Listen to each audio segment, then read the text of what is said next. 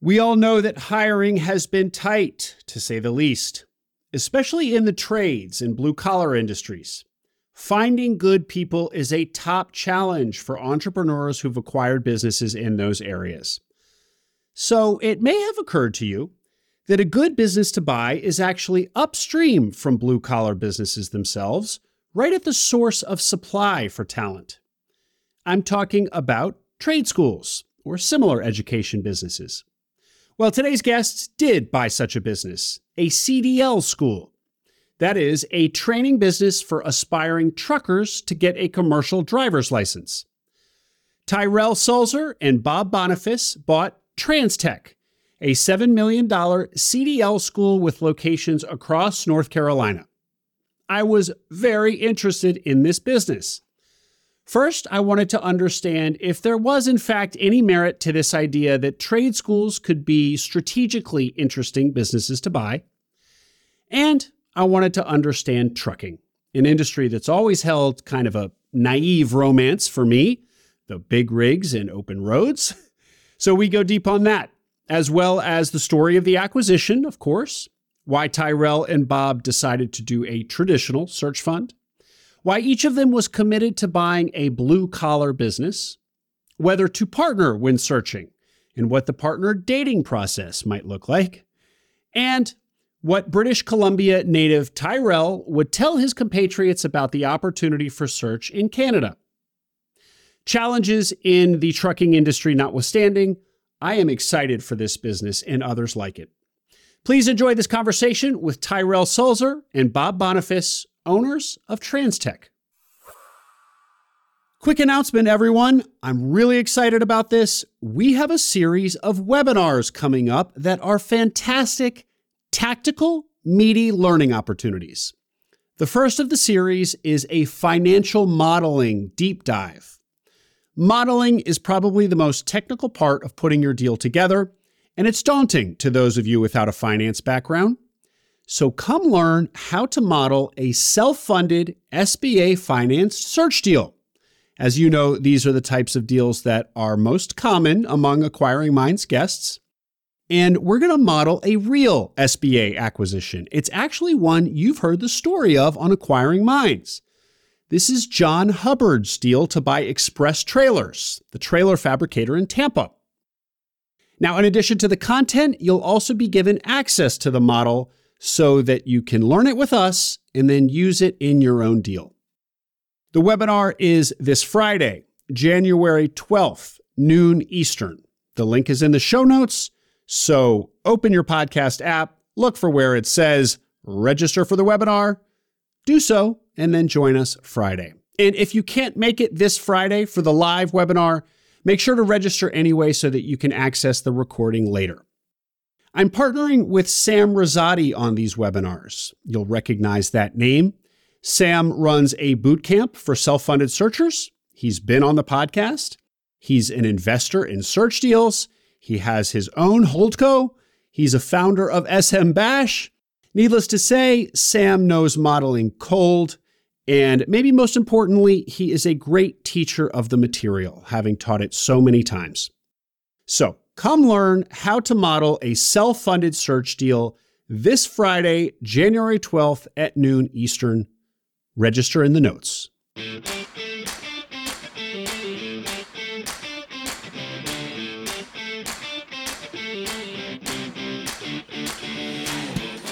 Welcome to Acquiring Minds, a podcast about buying businesses. My name is Will Smith. Acquiring an existing business is an awesome opportunity for many entrepreneurs, and on this podcast, I talk to the people who do it. August Felker is a two-time successful searcher. First with a traditional search fund. The second time around, he did a self-funded search.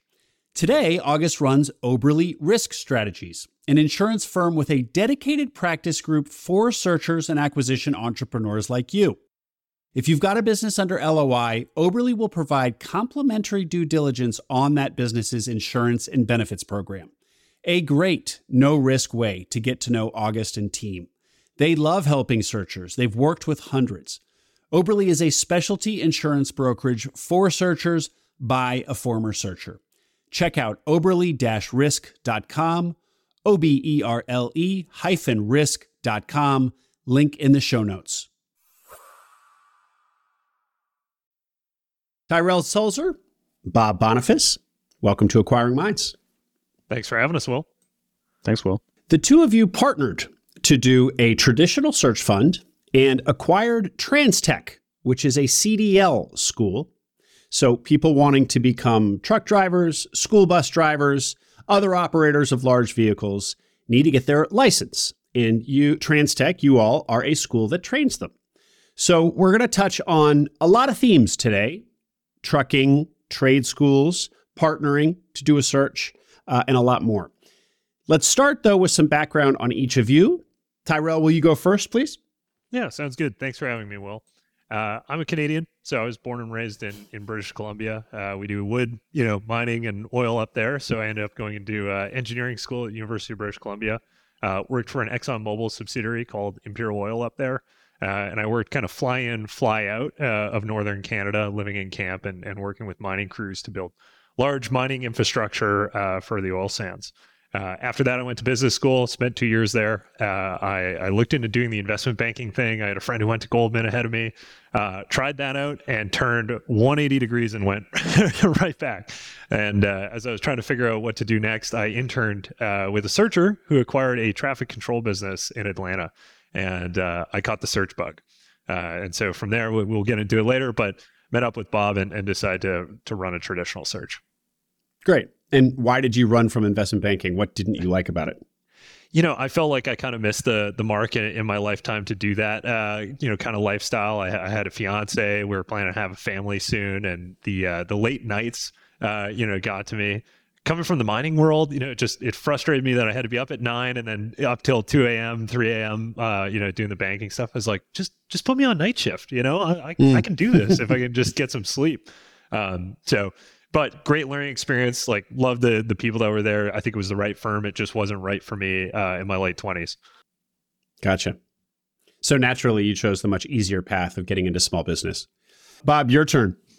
Yeah. So I'm from Detroit originally, come from an automotive family. My dad's a car designer at General Motors, kind of grew up loving cars and, seeing myself working in the industry.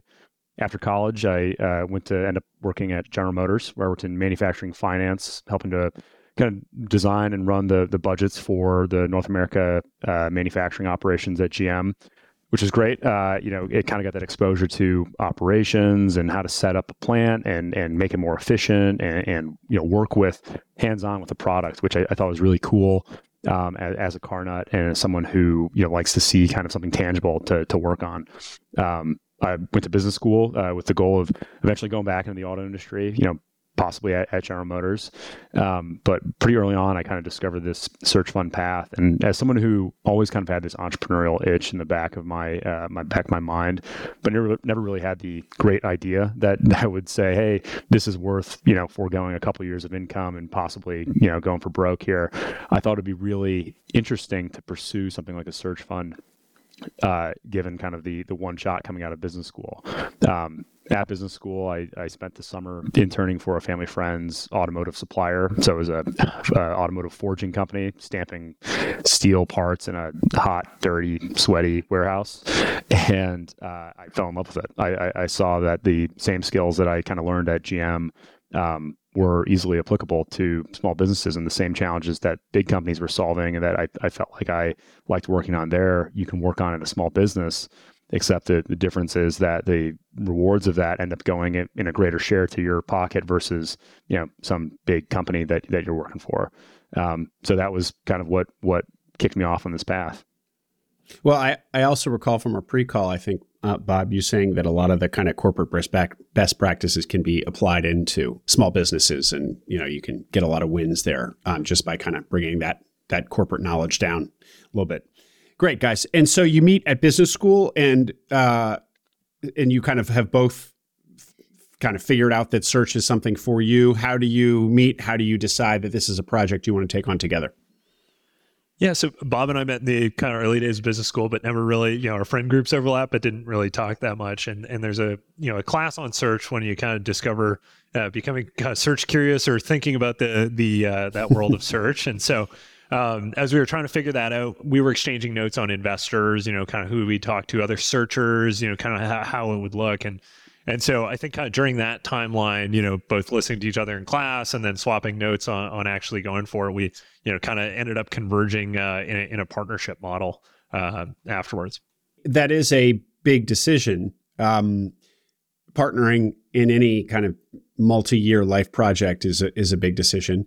But oftentimes the two people already know each other. So you guys kind of decided to partner before knowing each other very well. Talk to me about how that looked and how you did that in a way that you felt like you were sufficiently diligencing each other. Yeah, I think it was interesting because we kind of approached it from this point of saying, okay, regardless of whether we partner or not, we're both going down this search fund route. So, I think it gave us a little bit of optionality up front to say, if this doesn't work out, the worst, at least in the early stages, we're just trading notes. We're talking about who have you talked to in the investor community, what kind of businesses would you like, and it would just help kind of strengthen our knowledge about search funds. But I think once we decided to formally start, investigating this thing, we kind of approached it from two different angles. One was kind of the academic angle, which I think I'll let Tyrell talk about a little more because he kind of designed that process. But I think a lot of it was just learning kind of what are deal breakers for you. What kind of business are you looking to acquire from like a very tactical standpoint? Like, would you be comfortable running a software business that's sold into the blue collar space? We kind of both knew that we wanted to do blue collar, but that means a lot of different things to two different guys. Like if Tyrell wants to do an oil and gas business coming from his background there, but I want to do automotive, if the business is in selling oil and gas supply stuff in Lubbock, Texas, it's going to be much easier sell for Tyrell than for me, who's going to learn a new industry and move to a new spot. So I think getting into, okay, what are the universe of businesses that we like to acquire, but also doing some just casual social engagements. So, going out to dinner, meeting Tyrell's then fiance, now wife, Julia. We also took a ski trip. So these are things that maybe seem kind of maybe silly and small, but I think it was really important to understand. Okay, what's Tyrell's sense of humor like? How does he kind of view small business? Is this like a get rich quick scheme to him? Because I knowing having done a little bit of homework at that point, I know that this is a hard path. This is something that takes a long time. Like you said, well, it's a multi-year commitment. And so you don't want to sign up with someone who views this as like a bang, we're just going to be successful day one. And, this is going to be a long grind.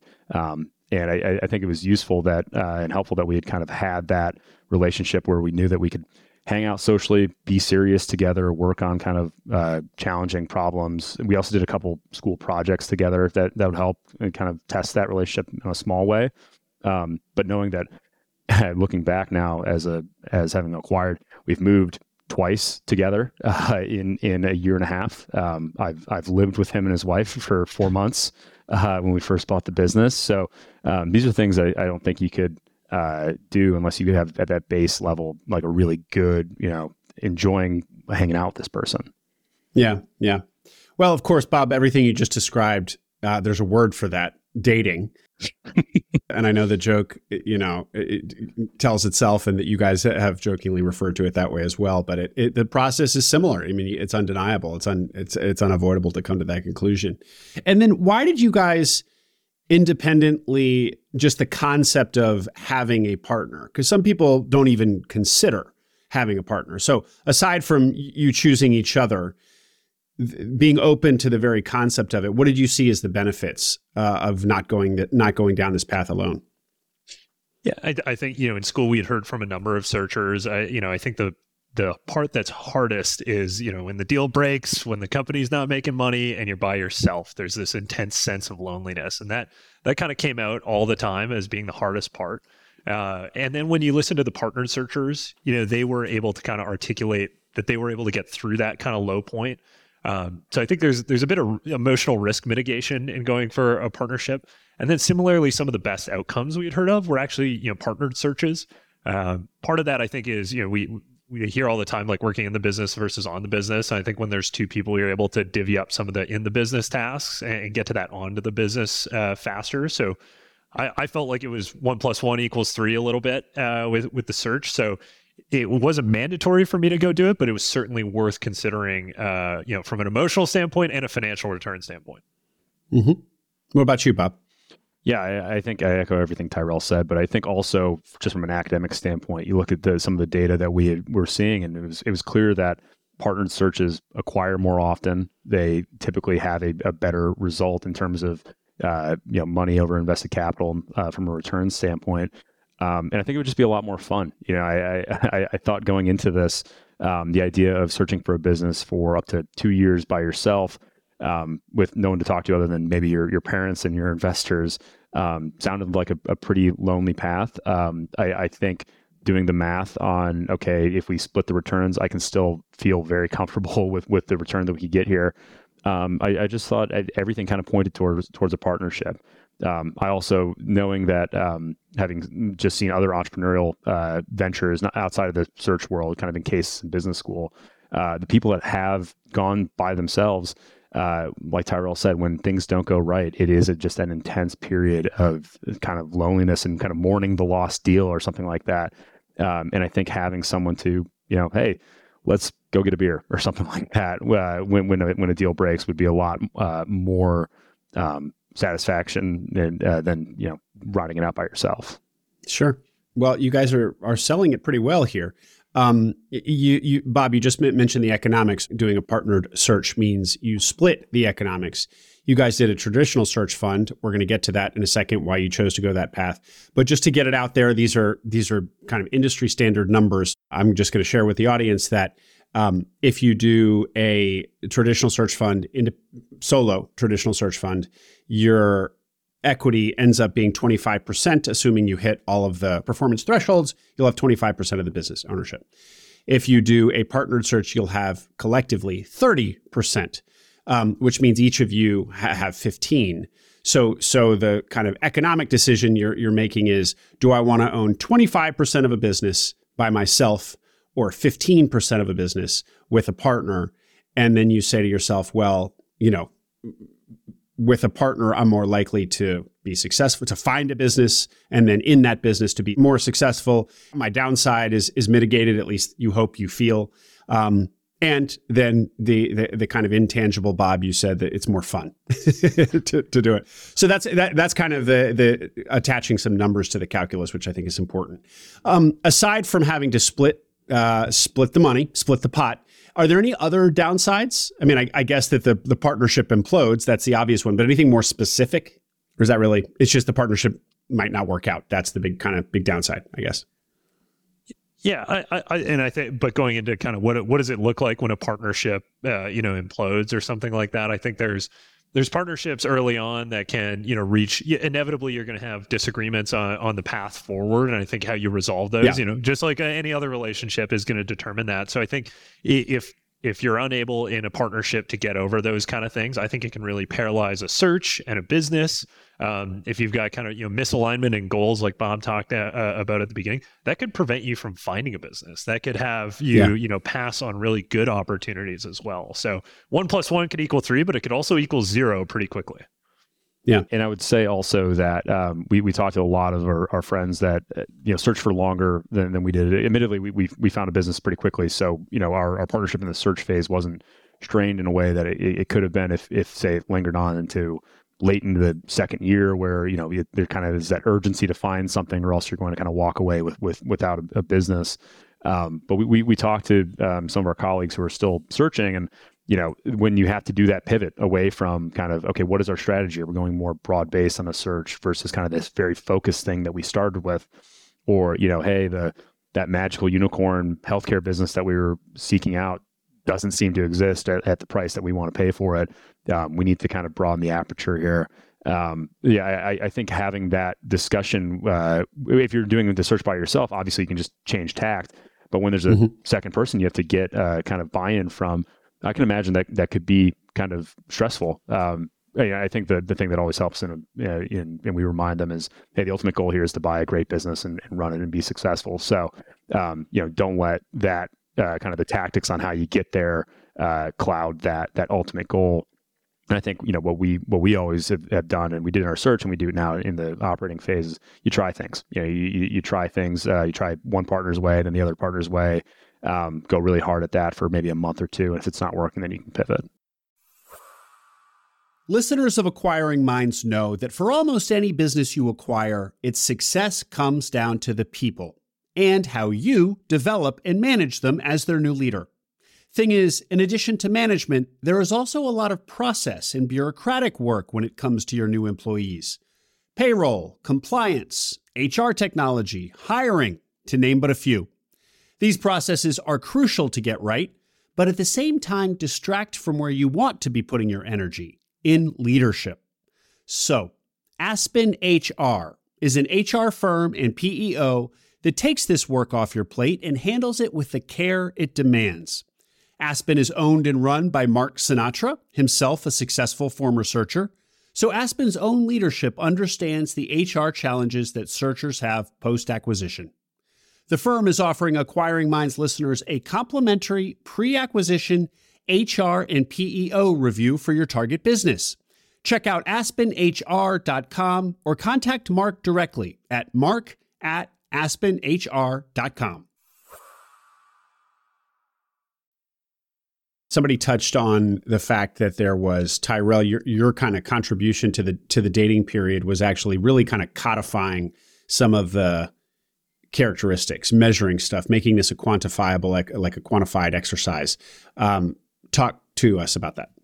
Yeah, it comes from my engineering background. It's funny when you look at it, I built a spreadsheet and a checklist and all these things to kind of diligence it out. And I think one of the benefits, we call it like dating, but if you show up to a date with a spreadsheet ready to go, your date's probably going to walk away. Whereas, at least in a business partnership, you can actually be very upfront about that and say, well, hey, here's kind of like some criteria that we should talk about.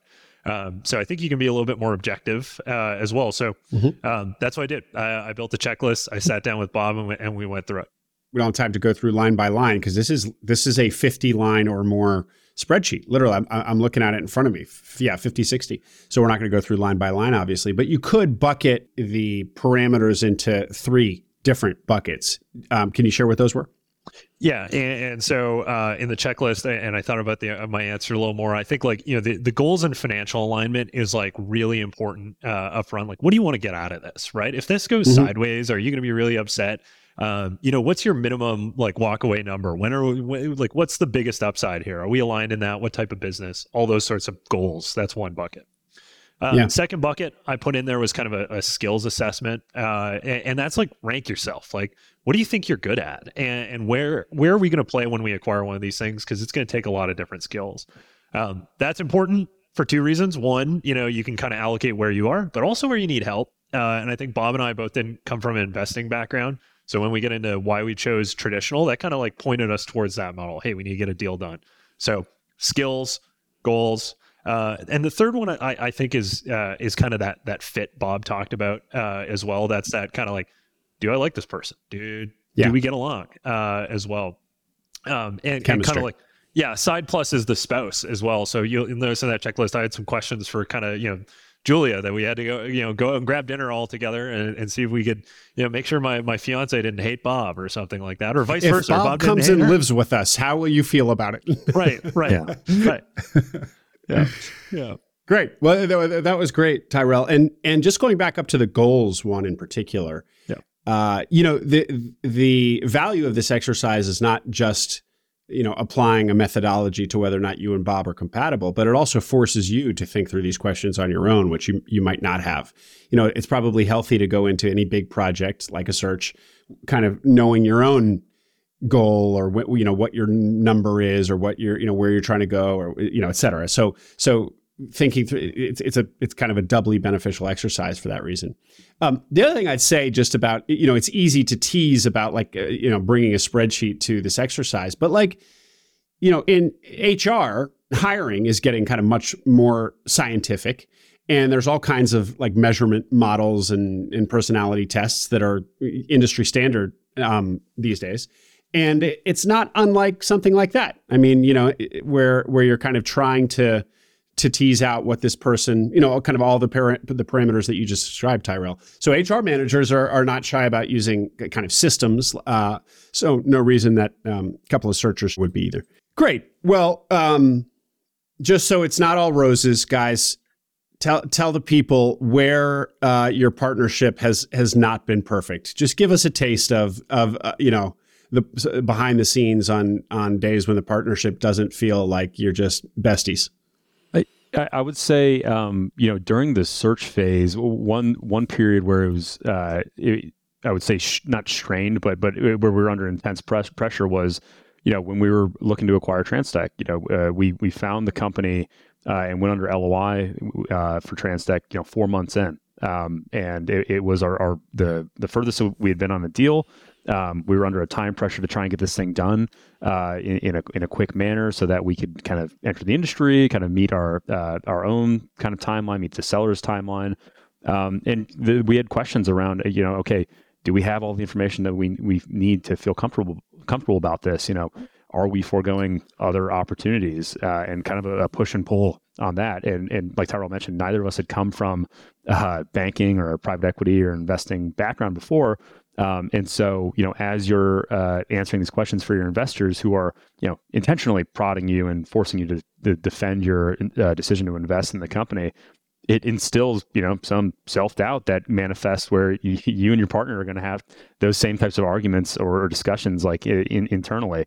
Nothing obviously that stopped us from buying the company, but I think those periods where you're forced to say, hey, how confident are we in this business? How confident are we in our ability to run this business? I think those are very healthy, and it's I think that was probably the most intense. It was just a very busy couple months too.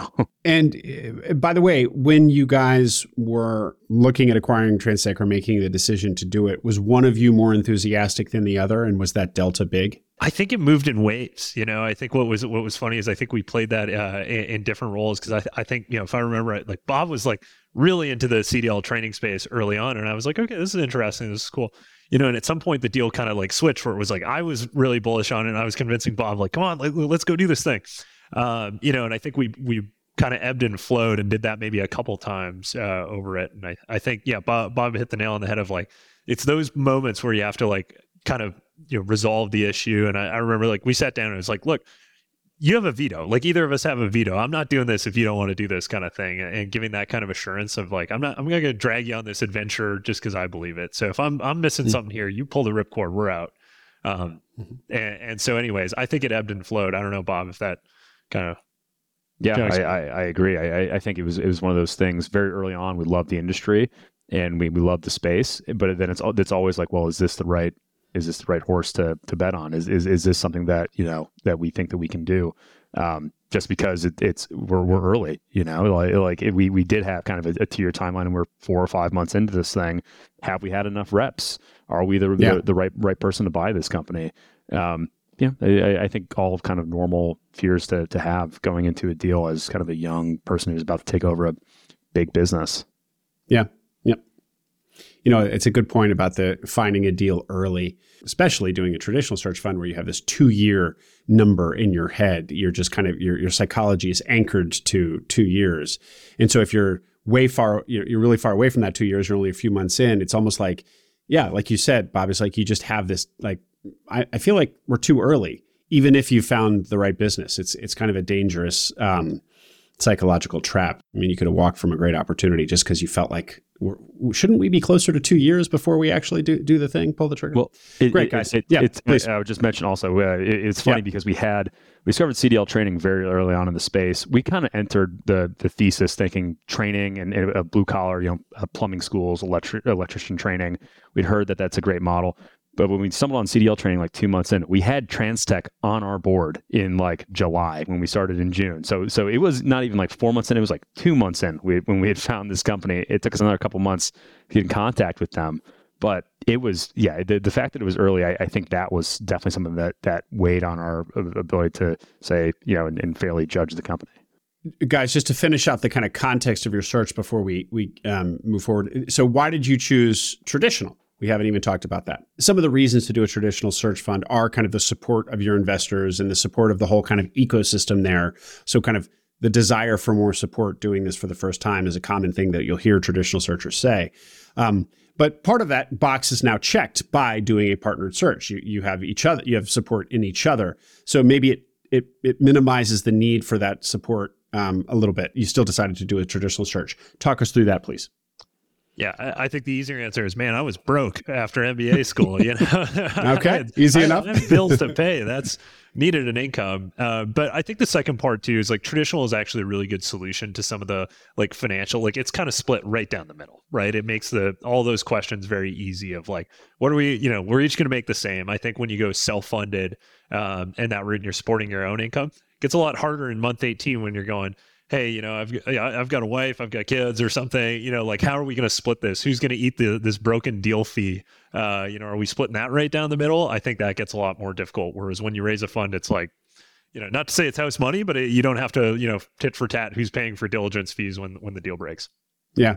Bob, do you want to add anything to that, or is that pretty much it? I think, like Tyrell said, I had literally handfuls of dollars in my bank account when I graduated business school. But, I think also I would say, harping back on that point that neither of us came from investing, we had investor groups who were, really eager about working with us, who had done this hundreds of times combined between them, people who had walked the path by themselves, investors who had done search funds and operated and now are investors. To try and put a number on that experience, I think would be kind of foolish, because it's similar to why did you choose to partner? Why did you choose to go with investors? All these things I saw, and I think we saw, as strengthening our ability to find a good company and get the deal done, which is ultimately the end game, because you try and preserve all the economics you want up front by going by yourself and doing a self-funded search. I personally didn't feel like that my percent chance likelihood of acquiring a good company with that kind of setup behind me, I didn't think the percentage was high enough for me to take that chance. And now that you're in it and you're operating the business, you acquired the business, you're operating it. Is there anything about the traditional search fund model that is different than you expected? Anything that you've learned now that you're further into the path? Yeah, I think, the traditional model, it lends itself to this, like, find a good company and platform business, right? You got to buy a little bit of bigger company. You got to grow it a little faster. It's a little further out before you're in distribution land where you're sitting on $1 million of EBITDA and you're content with that. So I think there is a little bit more pressure, obviously, from the investor base and a little bit more control on their side. Where I think that's super helpful is, like, as a first-time CEO, like, to have someone who's built it 3-4 times come through and sit on your board has been huge, and it kind of also settles maybe some debate between us of like, hey, what do we do next, to have a experienced investor come in and be like, hey, do this. Where it can be frustrating is, I think, obviously you have disagreements with your board and you have to be able to present your case, but I think that's a skill you're going to have to learn over the course of your time in business. It's not always going to be just solo entrepreneur. If you grow a company to $100 million result, inevitably you're going to have other stakeholders come in and you're going to have to manage those. Yeah, that's a great point. Yeah, I would add to that. I would say, as search funds kind of grow in popularity and more people enter the space on the entrepreneur side, who are looking for investors to partner with, I think there are going to be you have to do your homework on who the people are and how much value they're really going to provide. Because similarly, like you mentioned, on the counterpoint of maybe doing a self-funded search, you're giving up a lot in terms of economics for someone to write a check, and a lot of people can write a check. And so you want to partner with people that not only are going to be able to fund you, but also provide a lot of that advice, and kind of view search funds and acquiring a small business and running a small business the same ways as you do. Because if someone approaches this from like a private equity angle and says, this person is no different than just like a hired gun CEO or something like that, and similarly should be given a smaller piece of the equity, I think that's kind of it definitely does not lend well to the searcher having a healthy relationship with that investor. And I think there are a lot of really great investors out there who are the right type of people to partner with. And I think Tyrell and I did a good job of finding those investors and partnering with them. Mm-hmm. And we'll just give us a little bit more on that, Bob. How did you guys, What would you tell people out there about investor selection? I think what we did really well was because we were looking to buy a blue collar business, we intensely kind of quizzed our investors and kind of flipped the script on them. Like, talk about some of the blue collar businesses that you've invested in. A lot of investors have kind of cut their teeth, I think, on a lot of the SaaS software healthcare businesses over the last decade or so.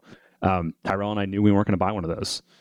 So, if that's something you're looking to do, like, you're probably not the right investor for us.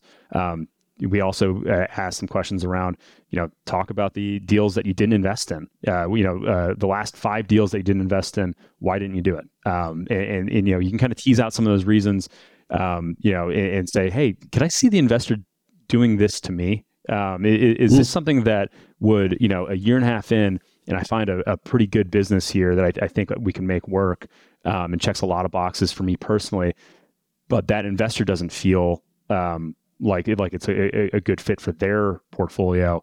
Do I really want to be kind of beholden to that, or do I want to kind of set the groundwork at the beginning to be successful? Yeah. And I think, a lot of reasons why searchers don't end up acquiring a business isn't because they didn't find a good one. I think it's because they built a cap table that wouldn't work together to actually close on it on the traditional side. Similar to self-funded searchers on not being able to finance it with SBA, so design with the end in mind, I think, rather than the prestige or the AUM of whatever investor you have, I know investors get mad kind of when searchers interview them. But I think a really helpful question to ask is, tell me about a deal you invested in that was borderline. More likely than not, I'm going to find a business with 2 of 3 magic qualities, recurring revenue, low customer concentration, low CapEx, or low cyclicality, kind of being those magic 3. Chances are I'm going to find one that's got 2, and I'm going to have to build the 3rd into my business. Tell me about one of those. And I think as the space gets more saturated with investors, you don't have to be a good investor to invest in a business with all 3. Those deals will get done, 10 days out of 10. It's more likely that you're going to have to pull together a cap table around a business that's got 2 of 3. So tell me about a time you did that. I think that's a good question to ask. Those are great, guys. Those were really helpful. Okay, well, let's talk about your interest in blue collar businesses. Why were you so focused on that category? I think what's underrated about blue collar businesses is a lot of them haven't experienced the efficiency gains of the last 20 years or productivity gains that come to all these SaaS models popping up. By that, I mean, our company, for example, was doing payroll on paper still. Well, there's off-the-shelf SaaS products to help kind of add to those sorts of things. But they have a great core product that you don't have to redesign. It's essential, and they've got great people around them. So we saw it as really underutilized, where I think there's this fear of searchers who usually come from the white-collar world, and they fear that these employees will reject them and hate them and move on. But we kind of came from companies that had a blue-collar background. So we didn't quite have that fear, but we knew there was still this big upside of bringing a little technology into it to succeed in the marketplace. Mm-hmm. Yeah, and to put a finer point, I guess, on that payroll example, because I think it's a good one. Because you might say, oh, well, these MBAs just buy a business and they put a payroll in and they mission accomplished. But what that really does, that allows us to do, is not only does it free up more time for a bookkeeper to work on, hey, let's improve the cash conversion cycle. Let's go after some of these efficiencies on the cost side by being able to put in a non-paper payroll system. Leveraging kind of the skills that Tyrell and I got from our previous experience, that says, okay, hey, actually we're spending too much on this site. Our hours per student is 20% higher here versus this other site. So let's reconfigure the team, reconfigure the operating model at that site, and all of those gains go to the bottom line. But that's something that you don't have any visibility into if you just are doing everything on paper. So that switch over isn't just like a cosmetic change. It is pure productivity that you can inject into the business. It allows you to have better managerial oversight into a business that is spending a lot of money on people, but figuring out, okay, how can we get everyone kind of up to that best practice site that we already have in our organization? Mm-hmm. And those productivity gains, like payroll and stuff like that, generally don't piss off your core group of employees in the same sense. Like by that, I mean, you're not coming in and telling them, hey, here's how you train truck drivers better, and I think a lot of people think of that with blue collar. It's actually a lot of the gains are on the back end of the system where the employees are already frustrated. That's like, why can't I get my pay stub same day? Why can't I just open an app and get my pay stub? And so like, there is a little bit of like coaching the administration through change management, but I think you get to keep your core employees, happy. You're not kind of messing up the special sauce there. That's a great point, Tyrell, that like when you think about change, because we talk about change management, how difficult it is, how delicate it is, when to do it, et cetera. But this distinction between kind of front of the house and back of the house, where the front of the house stuff is like where you're getting in there and trying to change the actual service that's being delivered, and how much touchier that probably is and how much less equipped you probably are to be doing that anyway. Whereas back of the house stuff is kind of the taste like chicken sort of thing, where it's like, every business has a payroll system or not. And implementing that is probably going to be a gain that can be achieved. And it's decoupled from what's going on in the service delivery, which is really where people are going to be territorial. Maybe that's naive. Maybe the bookkeeper is also territorial about how he or she does payroll. But anyway. But by the way, on the question of one of my favorite questions about this culture difference between white collar and blue collar. I mean, you guys, yes, you have worked in blue collar businesses, but come on, you're a couple of Harvard MBAs rolling into this business. How did that go? Yeah, I think, it's still always going to be a struggle. You're always going to be kind of the boss. You're always going to be that. But I think one thing I like to remind people about blue collar businesses is that everyone's afraid of, it's all these employee issues, and I'm going to have to deal with all these different abuses that I wouldn't in white collar. But I like to remind people the measure of success is a lot more objective in the blue collar world. By that I mean, it's how many jobs did you get done? Did you show up on work? Do you have a good attitude? The ways that you can kind of like quantify an employee's effectiveness, I think is very clear. And I think that makes it easier to make decisions as a manager. By this, I mean, in the white collar world, if someone shows up, 10, 15 minutes late every day, but does a really good job, it's actually a really, really hard decision to, let them go or make changes or something like that. In the blue collar world, if they're showing up 15 minutes late to a job every single time, whether that's HVAC or class or something like that, well, it's a pretty objective decision as to what needs to happen or coaching moment. So I like to tell people, like, don't worry about that stuff. And if you think that any of the abuses aren't prominent in the white collar world, I think you just don't know the employee universe that well either. Well, I had it pointed out recently also that we overstate the difference between I think this is related to your point, Tyrell, the fragility of a business with 500 SDE versus 1.5 million versus 3 million. This person had been in businesses of all those sizes. And it's like the idea that you get to 1.5 million or 3 million in EBITDA and it's a well-functioning machine is completely naive. Like the dysfunction exists at that level too, but believe me. So maybe it's kind of also related to just like thinking that, this one category of business, blue collar businesses, things are crazy, but in white collar businesses, everything is just, like a finely tuned machine, also naive. Bob, I think it looks like you wanted to add something. I would just say also, I think Tyrell's point on the kind of the objective measure of success is great, but I also think that there's a serious level of respect present. I think in blue collar businesses, I think in a white collar business, it is kind of hard to measure who's just kind of showing up and who's actually putting in a lot of hard effort here. I think with our blue collar businesses, what we found is, especially the employees that are long tenured here, the reason they're doing this job is because they really care about it. We work with instructors who have been here for 25 years, and I think that shows, I think, a different level of commitment, showing up to teach people how to drive a truck every day. Maybe even so than someone who says, I've been at the same accounting firm for 25 years or something like that. Especially when these guys who are truck driver trainers, they've got a really strong alternative of going out on the road and earning more money driving a truck. But they've chosen to stay at TransTech for a reason. And I think that's something that I think that can't be discounted. There's lots of different types of blue collar businesses, of course.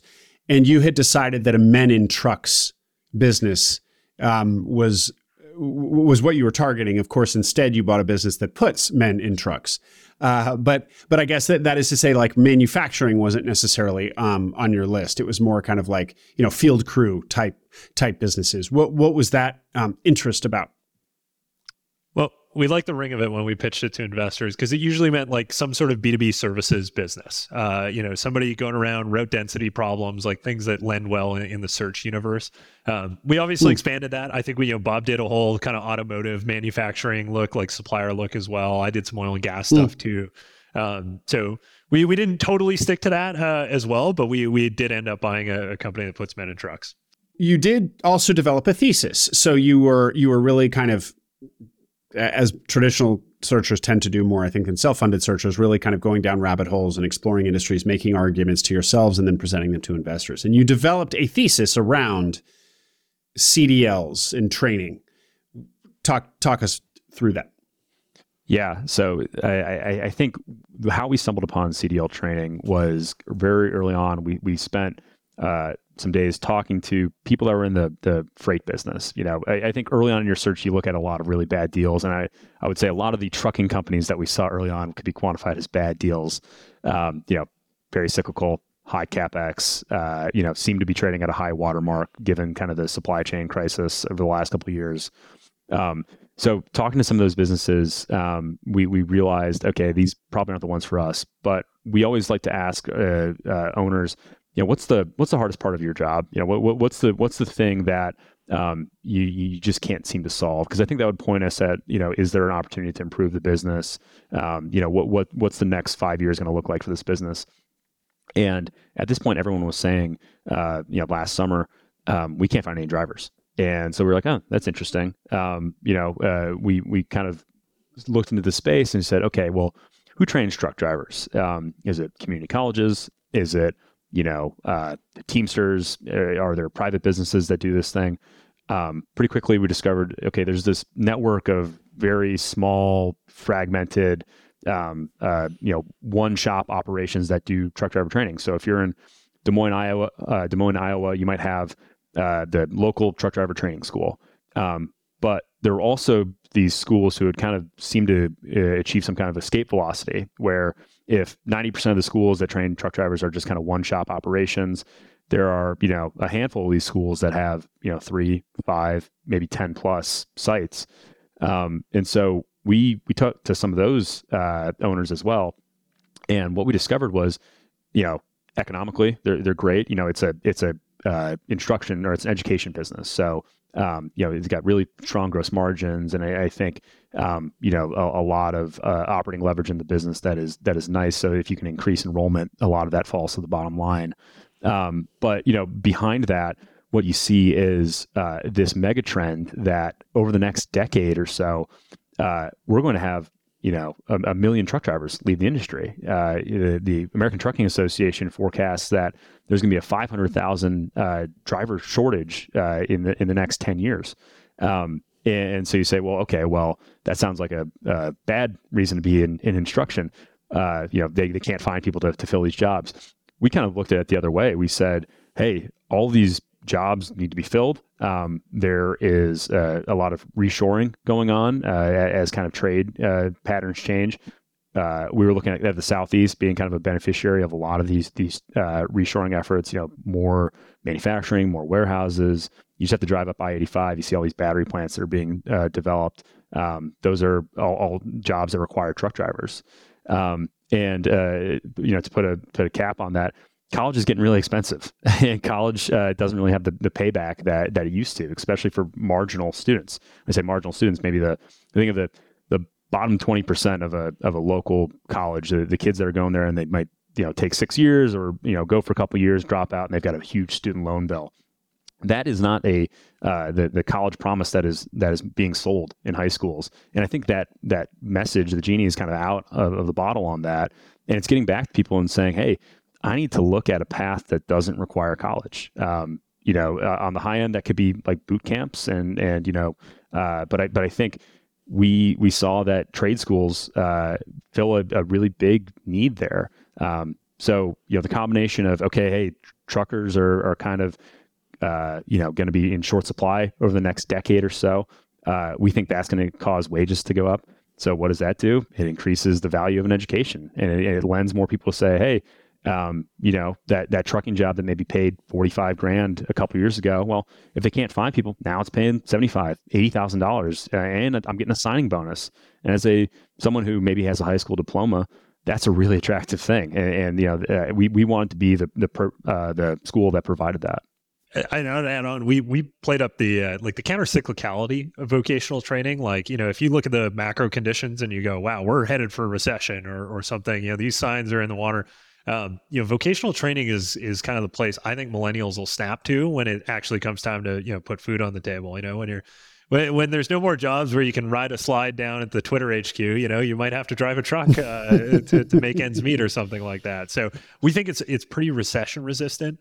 And we've noticed that too, as kind of labor market has loosened up a little bit. We get more phone calls. Well, guys, so this is fascinating because you're really hitting upon a potentially seismic change in the workforce and a cultural change. Not to belabor this, but as we all know, college became something that everybody needs to do over the last, generation or two. And now we're realizing, first of all, that there's a shortage of people to do the trades in blue collar work. And second of all, that was probably wrong-headed to begin with. Not everybody needs to go to a 4-year college, if for no other reason than the ROI isn't even there, but many other reasons as well. But to see that pendulum swing back, that's a big bet. TBD. We're all talking about that, but that is a big bet. And it's not one that you're going to see unfold, from now to 2028. Like, this is going to take a generation to work itself through, if indeed it does even work itself through. So, and you guys are probably on a little bit of a tighter timeline than that. Can you respond? Are trade schools really going to be the thing in 2027? Will it move that quickly, do you really think? Depends on the macro environment, on how quick it moves. I think that's the easy hand wave there. But I think we've already seen it in the marketplace where, our phones started ringing off the hook when UPS raised truck driver wages, and they had a big headline that said, top pay like $160,000, $170,000. So I think the underpinnings are already happening in that space. I think, the biggest question we got is, what do you think about autonomous trucks? And Bob and I, think that's still a ways out. That's not a 2027 kind of like solution. Now there's no drivers in the cabs. And we see it as this really essential piece, why is the price of milk going up? It's also we're paying truck drivers more, because there's a shortage. So we saw it as this essential piece. You just can't replace overnight either. And I would say, to that as well, it is a big bet, but, in the interim, we have companies beating down our door for drivers, so we can wait for the market of people to say, hey, this is a great opportunity. But on the flip side, I think one thing that Tyrell and I have really focused on this year, and I think we've done a pretty decent job at it, is answering those companies' calls where we say, hey, we need 100 drivers this year. And we have a ton of people who are reaching out to us about applying for a big grocery chain or a big, warehousing operation or something like that. And we got to get them CDLs. Or, I've got a bunch of guys who work in a warehouse who don't have their CDL, and I can't find anybody who does have one because that change maybe hasn't happened yet in the wider market.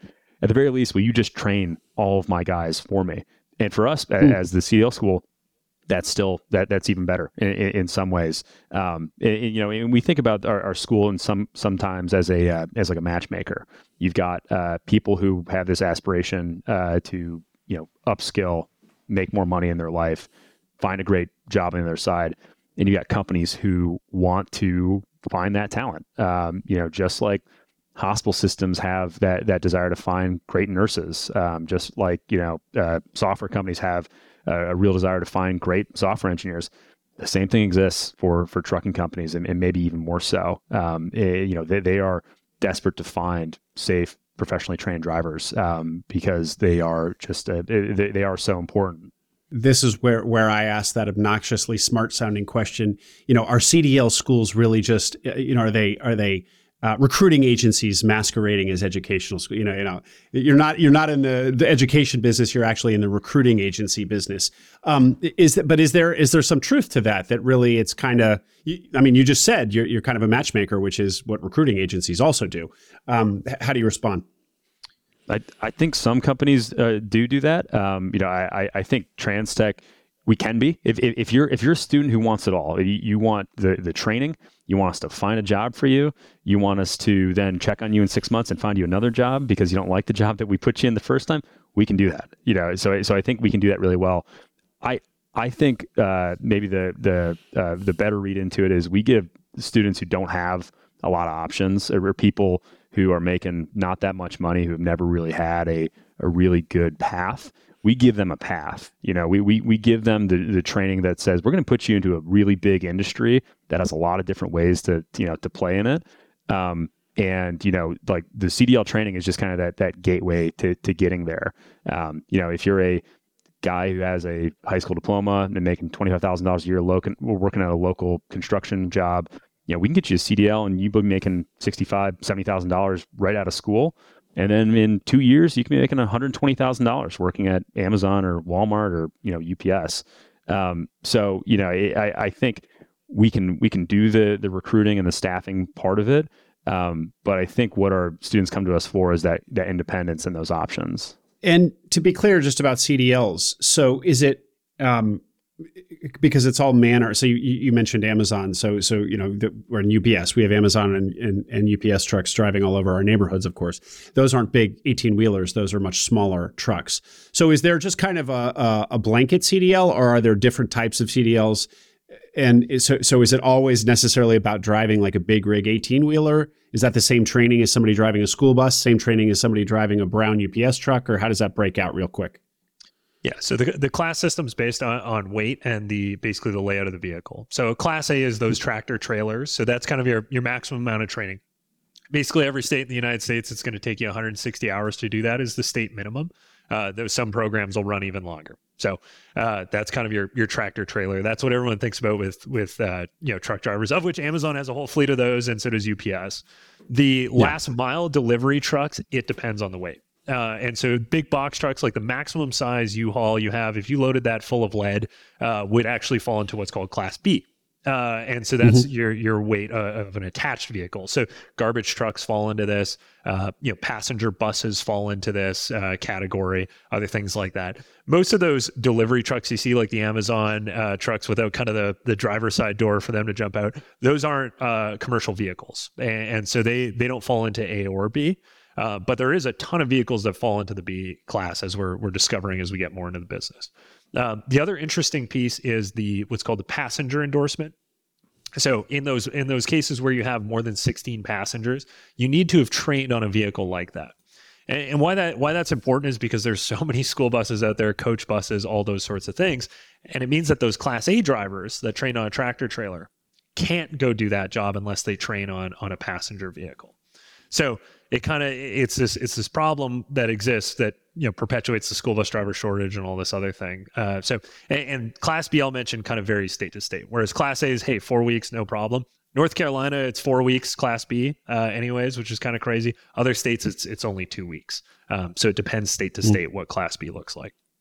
Okay, well, so we're talking about all these kind of different types of ways that somebody might use a CDL. And I think, Bob, you mentioned, like, when you were talking to other business owners about, in kind of men in trucks businesses, they were all complaining that they couldn't find people with CDLs. And yet it does feel very tied explicitly to the trucking industry, like big rigs, 18-wheelers. So does that actually comprise kind of most of your customers? Are people trying to become big rig truck drivers? I mean, how coupled to the big rig trucking industry is your business? So I think a lot of the students that approach us that are kind of paying their own way want to become a truck driver. Our prototypical student, and I would say 75, 80% of them probably want to drive a big rig. Most of them, prototypical students, would say, my dad was a truck driver, my uncle was, I had a brother who came to TransTech and he's having a good time out on the road, he's making good money. So that's why I wanted to. A lot of the reason for that is the pay is better, the optionality is better. It's not just kind of that over the road where people are away for a couple weeks. You could get into a company that has kind of a dedicated route, and you might just be driving from Charlotte up to Richmond and back every day. And, you make $110,000 a year, and you got your own truck, and you never have to sleep in a rest stop. And I think that's a pretty good option for them. I would say the rest of our students, want to work for the Charlotte Area Transit System, CATS. They want to drive a bus potentially. They might want to drive a dump truck. There's some dump trucks that require a Class A.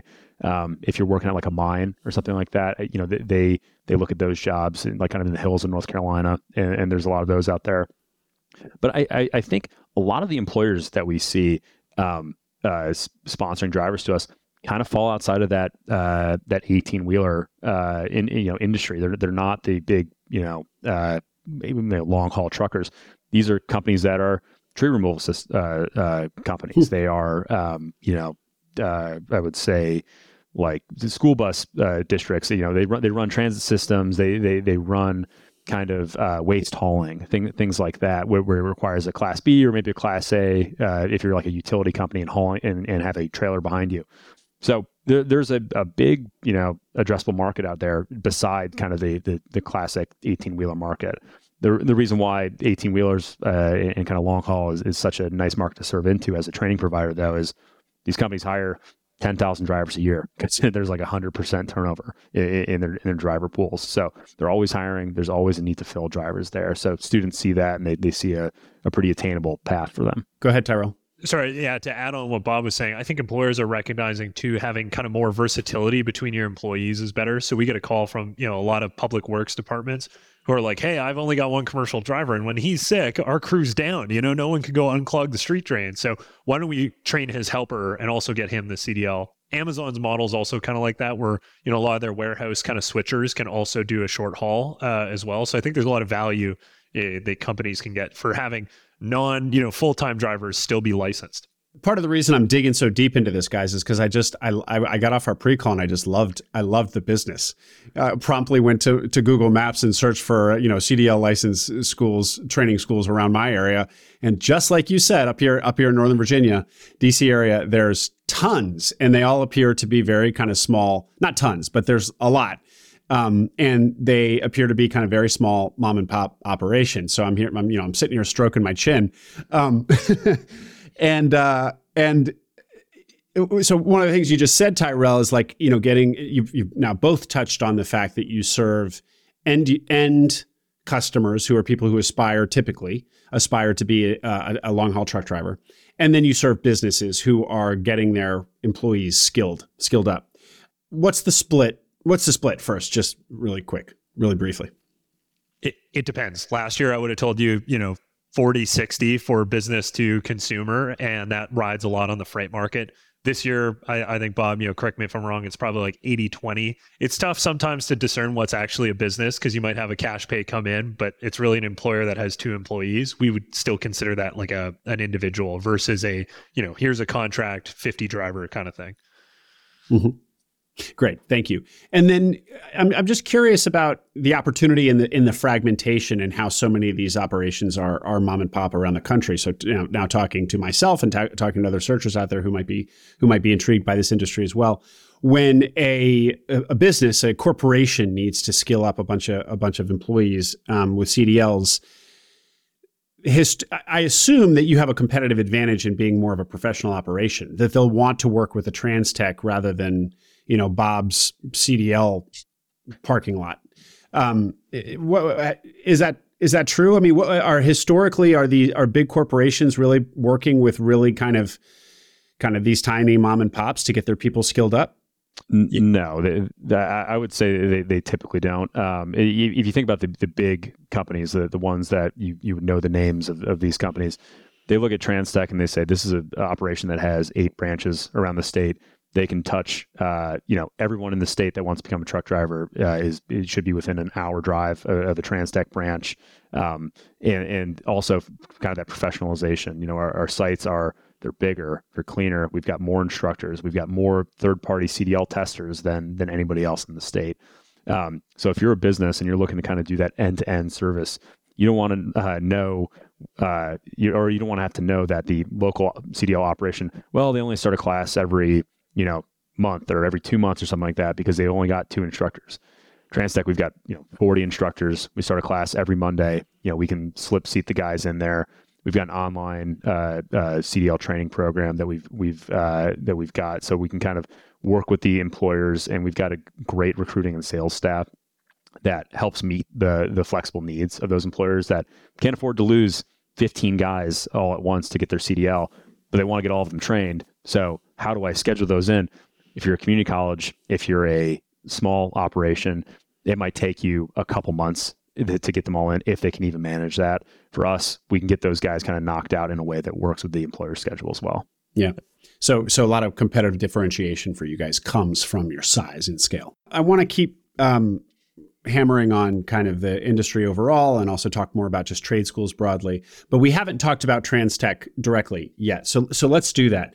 You had it on your whiteboard, and then you actually got your hands on it. So tell us the story there, and then tell us about the business, more bullet points about the business, particularly in numbers, revenue numbers and employee numbers, if you could. Yeah. So we ran a bunch of proprietary outreach. Kind of Bob, asked the question of these freight folks. We start looking into schools. We do some, Googling. We build a list. And so that kind of led us in the direction of TransTech and a couple other schools. So it was on our board. We wrote it down. We reached out to them and they just ghosted us, and we were like, hey, you know what, whatever, this happens 200 times a week with our proprietary system. But turns out they were preparing for a sale. So it ended up being a brokered deal. And so I was on Interexo one day and I saw it pop up. It was, top deal there. I clicked it. I sent it to Bob. I said, do you think this is what I think it is? And he said, yeah. And we got the SIM, worked out with the broker, and then kind of, the rest is history. Great. And was the seller surprised to see you again after you had some interaction with them, then they ghosted you, and then you popped up again the moment the SIM hit the market? I don't know if they remembered us. Maybe we hit junk mail. No. Maybe we hit something. They weren't like, hey, we remember you. We got to know them kind of more over the deal process. But yeah, we probably are in a deleted recycle bin email somewhere. Oh, so when you said they ghosted you, you never got a reply. You had never had any interaction with them at all. Oh, exactly. Okay, gotcha. Yeah. Okay, and so you give us again, please, a picture of the business. You've already said, I guess, 40 instructors, locations all over North Carolina, but give us some more bullet points again, please. Yeah. So the business is about $7 million in top line, or when we acquired, it was about $7 million in top line, about 1.5 in EBITDA, and we acquired it for about 5-ish times EBITDA. The business also, in terms of like growth over the last couple of years, 15 to 30% annual top line growth over the last couple of years. A lot of that through kind of new site expansion, a lot of that through new customers that they've brought on, and just some of the kind of the macro growth. I think what we've seen even in our tenure running the business is it's pretty easy to talk to more people in North Carolina from a marketing standpoint. Investing in that has a really nice payback. What do you mean talking to more people in North Carolina? Just increasing the marketing? Increasing the marketing channels.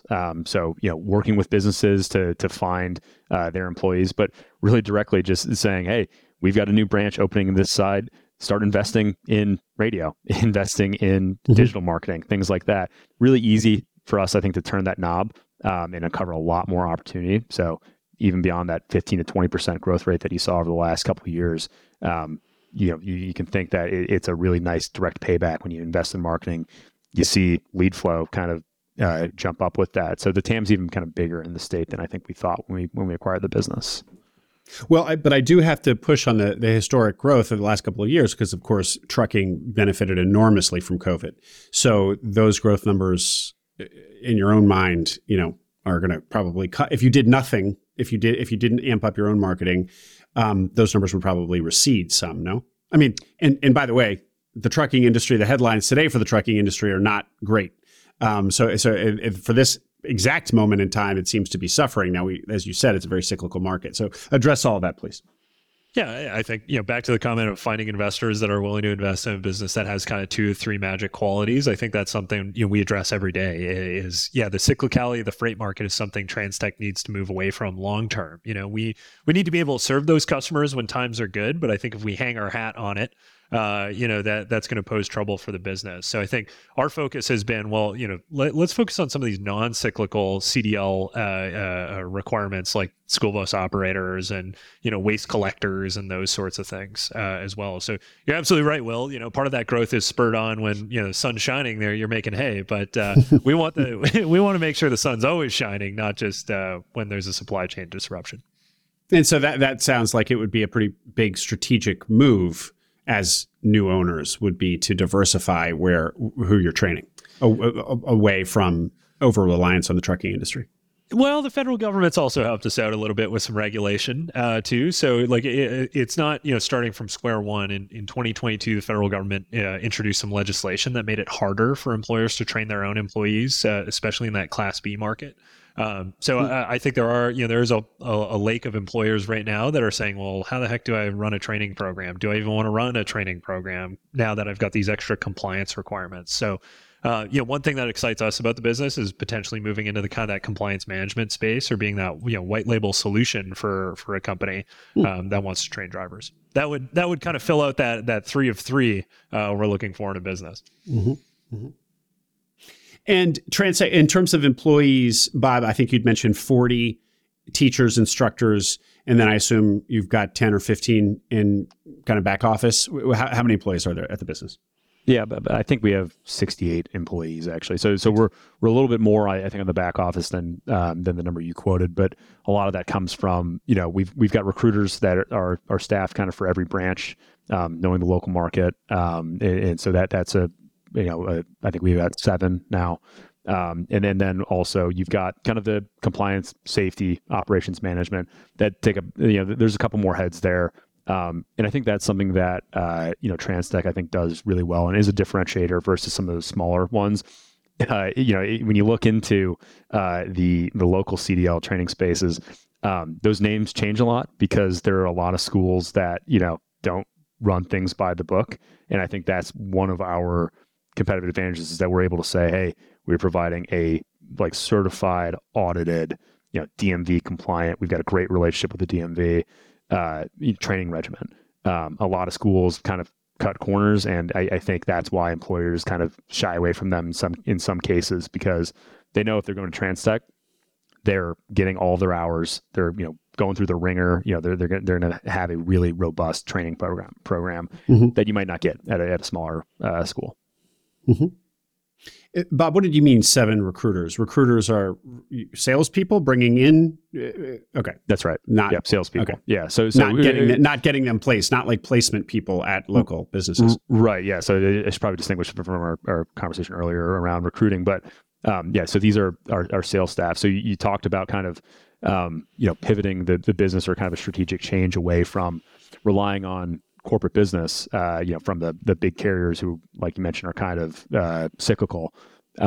With what we saw with our recruiters was, hey, we've got so much inbound demand from people that are individuals looking to sign up, but there's a little bit of sales process there, doing discovery on what are they looking to accomplish? Like, do they have the money now? Are they looking to get it matched up with an employer? Are they looking to get their Class A versus Class B? When we started, we had 2 recruiters, and they were kind of fielding all of the inquiries across the entire state. And as you can imagine, hundreds, a couple thousand over the course of a year. And you can't really build that relationship in the same way that you could if you had a bigger sales team. And so what we've done is we said, okay, as we turn up the dial on marketing to talk to more people on the cash pay side, these individual students, we got to have more recruiters. We got to have more sales staff to have those conversations and actually sign them up. They are salespeople. They're commission based, but they're really selling an aspirational product here, and then they need to understand kind of the person's individual circumstances and coach them in making a big life decision. So, but that's who our recruiters are.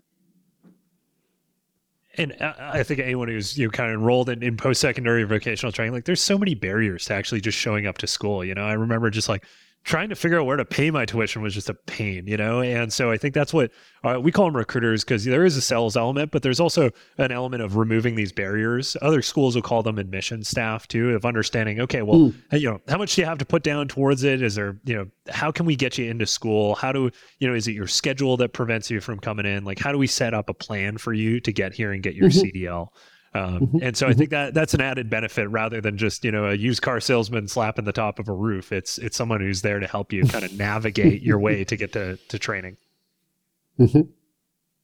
Reminds me in SaaS world, the concept of customer success, it was always called customer service, but then this notion of customer success came along, which was like customer service plus, where you're really gonna help your customer be successful with the tool, and kind of really hold their hand and guide them into it. It sounds like kind of a similar thing for your recruiters.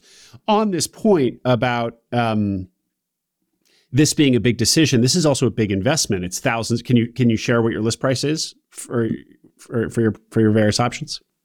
Yeah, so we are $4,500 for a Class A, and we're $3,500 for a Class B.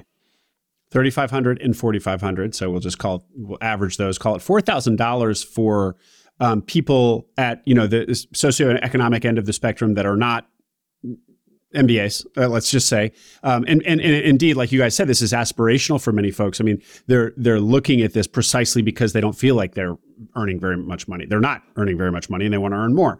$4,000 is a lot to anybody, but probably, or certainly more so for people at this end of the spectrum. And it's not a recurring business, so you couple non-recurring and a big spend for people who don't have a lot of discretionary income. That's challenging. I'm just talking it's very clear why the recruiter, why you've gone from 2 to 7 recruiters, let's say. No, but how do you deal with that challenge? That's probably, I know from our pre-call, that's kind of one of the key, maybe not weaknesses, but challenges in the business. So how are you guys thinking through that?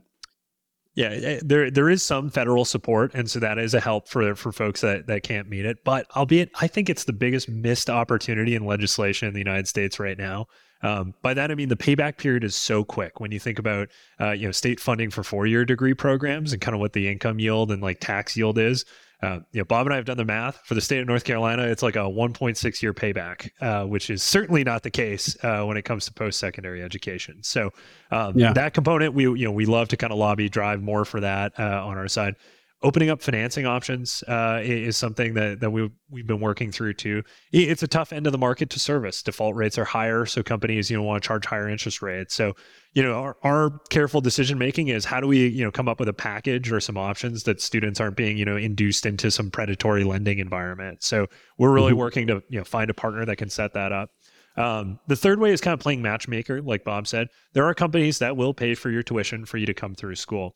Albeit it comes with a service requirement, either kind of 1 to 2 year service requirement. Typically those jobs are over the road. So those admissions folks will walk through kind of those steps along with cash pay. We like to say, hey, look, if you're doing this for your freedom, for your independence, the best thing you can do is put cash down because it means you don't have to navigate the myriad of qualifications for government funding. It doesn't mean you have to sign away 2 years to go over the road. If those are your only options, then go do them, but otherwise pay cash. But the 2-year over-the-road commitment thing sounds like a good deal in that you're also getting a guaranteed job. Absolutely. Yeah. So that doesn't sound like a con. That sounds like a pro. I think... I guess it depends if you want to be an over-the-road. Maybe you're getting a CDL for a different type of job. If you don't want to be a long-haul trucker, then that's not appealing. We try to coach our students on this. It is it's a pretty good option for your first role. I think it is harder to get hired as an inexperienced driver. There are insurance challenges if you're a small to medium sized company that might preclude them from hiring people with less than 6 months of experience. What we tell our students is that the first job out of school is not your forever job. You're not marrying the job here. What you're doing is you're getting paid while you're doing it. Between $60,000 and $70,000 typically. You're getting that really valuable experience. How to do your electronic logs, how to back up to a gate, what it's like actually working for one of these big companies, how to be places on time, that you can take those skills, get some of your tuition paid back because all the companies that we work with, that we place students into, offer tuition reimbursement.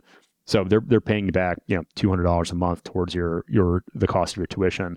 After 6 months, a year, when you feel like, hey, I'm tired of kind of being over the road and maybe being gone for an entire week at a time, or, I've got another option. What we found is that truck drivers are a kind of a flighty bunch, or I should say they're very opportunistic when new opportunities come along.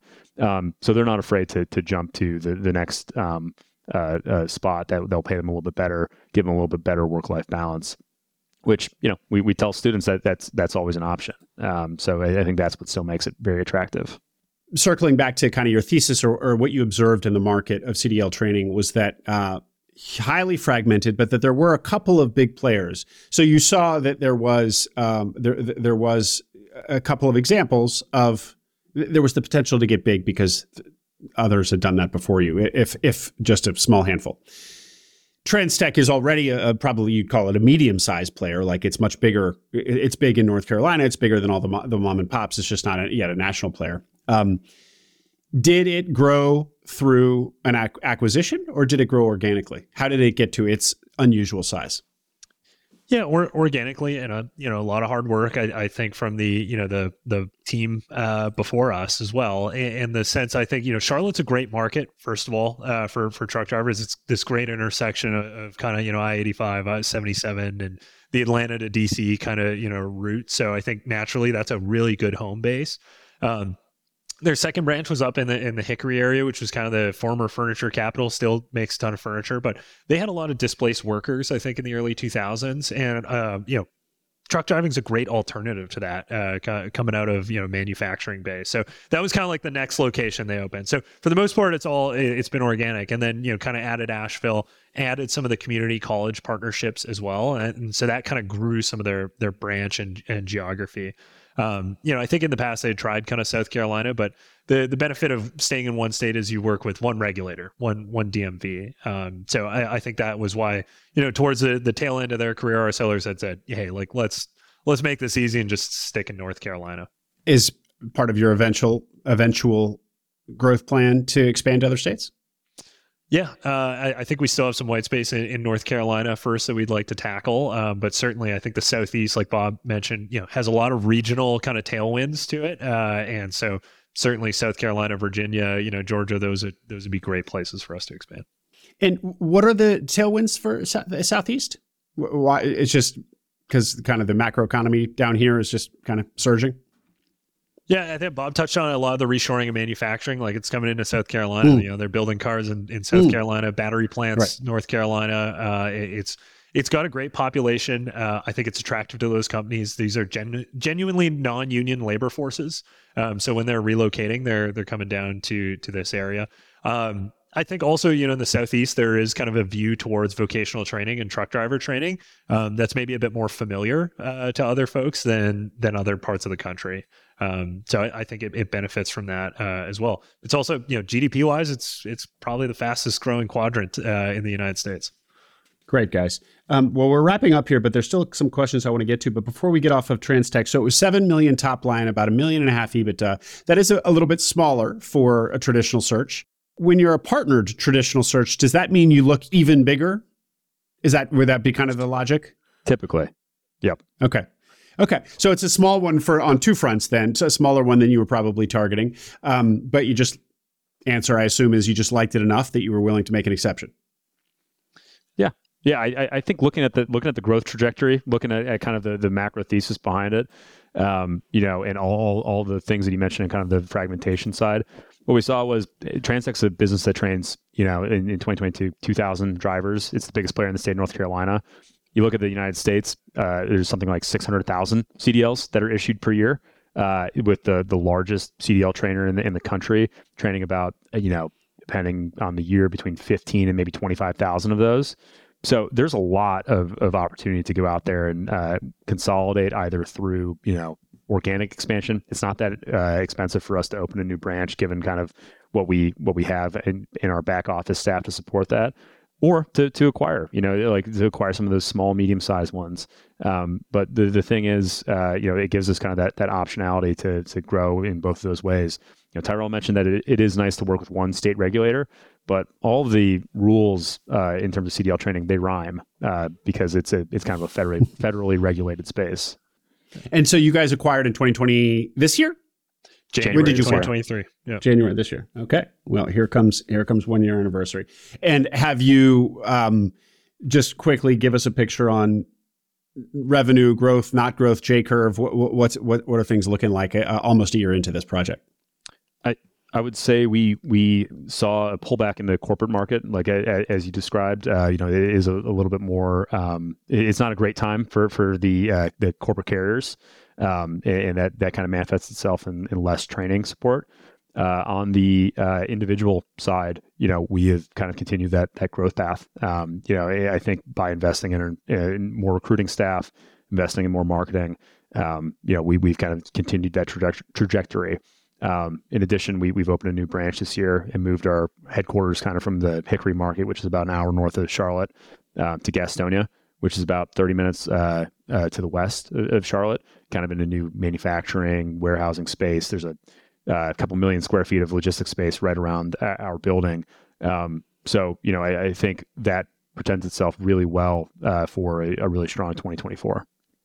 Well, it's one of these where, if you guys can soldier through this really inhospitable trucking market, it's kind of a bit of a stress test for year one in the business, I would imagine. But as I said ahead of our call today, I was doing some Googling and people are talking about the trucking industry as not being in a good place now. And of course, even the layperson probably saw Yellow, which is one of the big names in trucking, completely shutter, this summer, which was, I don't know how many thousands of truckers. But so you are feeling it, but it's not catastrophic. That's right. Yeah. And like you said, if we can survive this, which we will, we can survive anything. But it also, it forces you to pull forward plans on growing the business that, you would have said, oh, well, on the first year we can kind of rest on our laurels and clip our coupon and make plans for next year. It's like, no, this year we got to grow. We got to, we got to invest in the team. We got to rethink things. We got to shift away from being too dependent on the cyclical parts of the business and invest in these parts of the business that have this huge TAM that hasn't been touched yet. Great. Well, it's also is probably uncomfortable and maybe even scary at times as it is. It's like, these times of weaknesses in industries are also times where if you have the resources in the stomach, you can really pull ahead because you can kind of start gobbling up market share where weaker players are getting out, shuttering, whatever, having a harder time. Guys, I want to ask you so I want to zoom out now as we close just to three, still got 3 topics to go here, and are all kind of like higher level topics. The first is just the trucking industry, not what I've already been beating on here for so long, but the trucking businesses like routes. So you see these FedEx routes, Amazon routes, you see other, I guess, long haul style trucking businesses on BizBuySell a lot. It seems like these businesses really transact a lot, and that there are a lot of them. And you talked about at the top how you looked at some of those, didn't like them. Give us just 90 seconds on should searchers pretty much stay away from those businesses, what to look for, if or not, but what to look for. Yeah, I think it's tough because we're like, wow, these businesses are 0 of 3 magic qualities. They're high capex, they're cyclical, they're non-recurring revenue in most cases. So our investors go, whoa, stay away. But that's not to say you can't carve out a niche. Like I think at one point we looked at like milk delivery or like milk haulers, basically the tanker trucks that go and pick up milk from farms. We talked to the biggest transporter in a certain state I can't mention, but that's a great business because that's recurring. He didn't have churn in his drivers, so to speak, milk funds. But there are niches that I think are really good in that market. I think Stericycle obviously gobbled that up in the medical disposal field as well. So that's not to say they all can't be. I think dry van, like spot market companies, absolutely stay away, stay a mile away. Pitfalls there, I think, is the asset base. It's really hard to tell, the quality of the assets that are underlying it. You can hire, staff to go out there, but also remember that these are bouncing around the country all the time. There's not a yard where they're all sitting at one point where you have one person go check them out. You can do the VIN numbers and stuff like that, but, past, I want to say the warranty piece of the trucks, like it's totally dependent on the maintenance program that the company is running. So there's a lot of risk in those businesses, and I think we were smart to stay far away from them. Great. Thanks for that, Tyrell. That was perfect. And then the other big question I wanted to ask you is, so we talked about what you say, the sustained and probably growing demand for CDLs, because, the need for everybody to go get a 4-year traditional college degree kind of receding, the shortage of the shortage of truckers causing prices to go up, and a cultural shift that these are jobs that are going to be appealing to people who might have otherwise, gone and gotten a 4-year. But you guys landed on CDL training, but there's all kinds of other trade schools, like, plumbing trade schools and HVAC trade schools. I mean, just go through the trades, and those trades don't have the cyclicality of trucking or some of the other things that the industries that you're really kind of pretty attached to do. So why did you look at other trade education in industries that have flatter and less cyclical, sales patterns? We did, and I think what we saw there, like you said, they if you found a private school that did plumbing training and things like that, yeah, I think it'd be a great investment, all things considered. What's different about plumbing, HVAC, the line, or like linesmen, things like that. These are trades that in some cases are done a lot of the times by the employers. It's kind of an apprenticeship model. You don't have, say, the same volume, I think, that you do with truck drivers. The challenge also is that you're competing with the community college system in a lot of cases. We do compete with the community college system a little bit.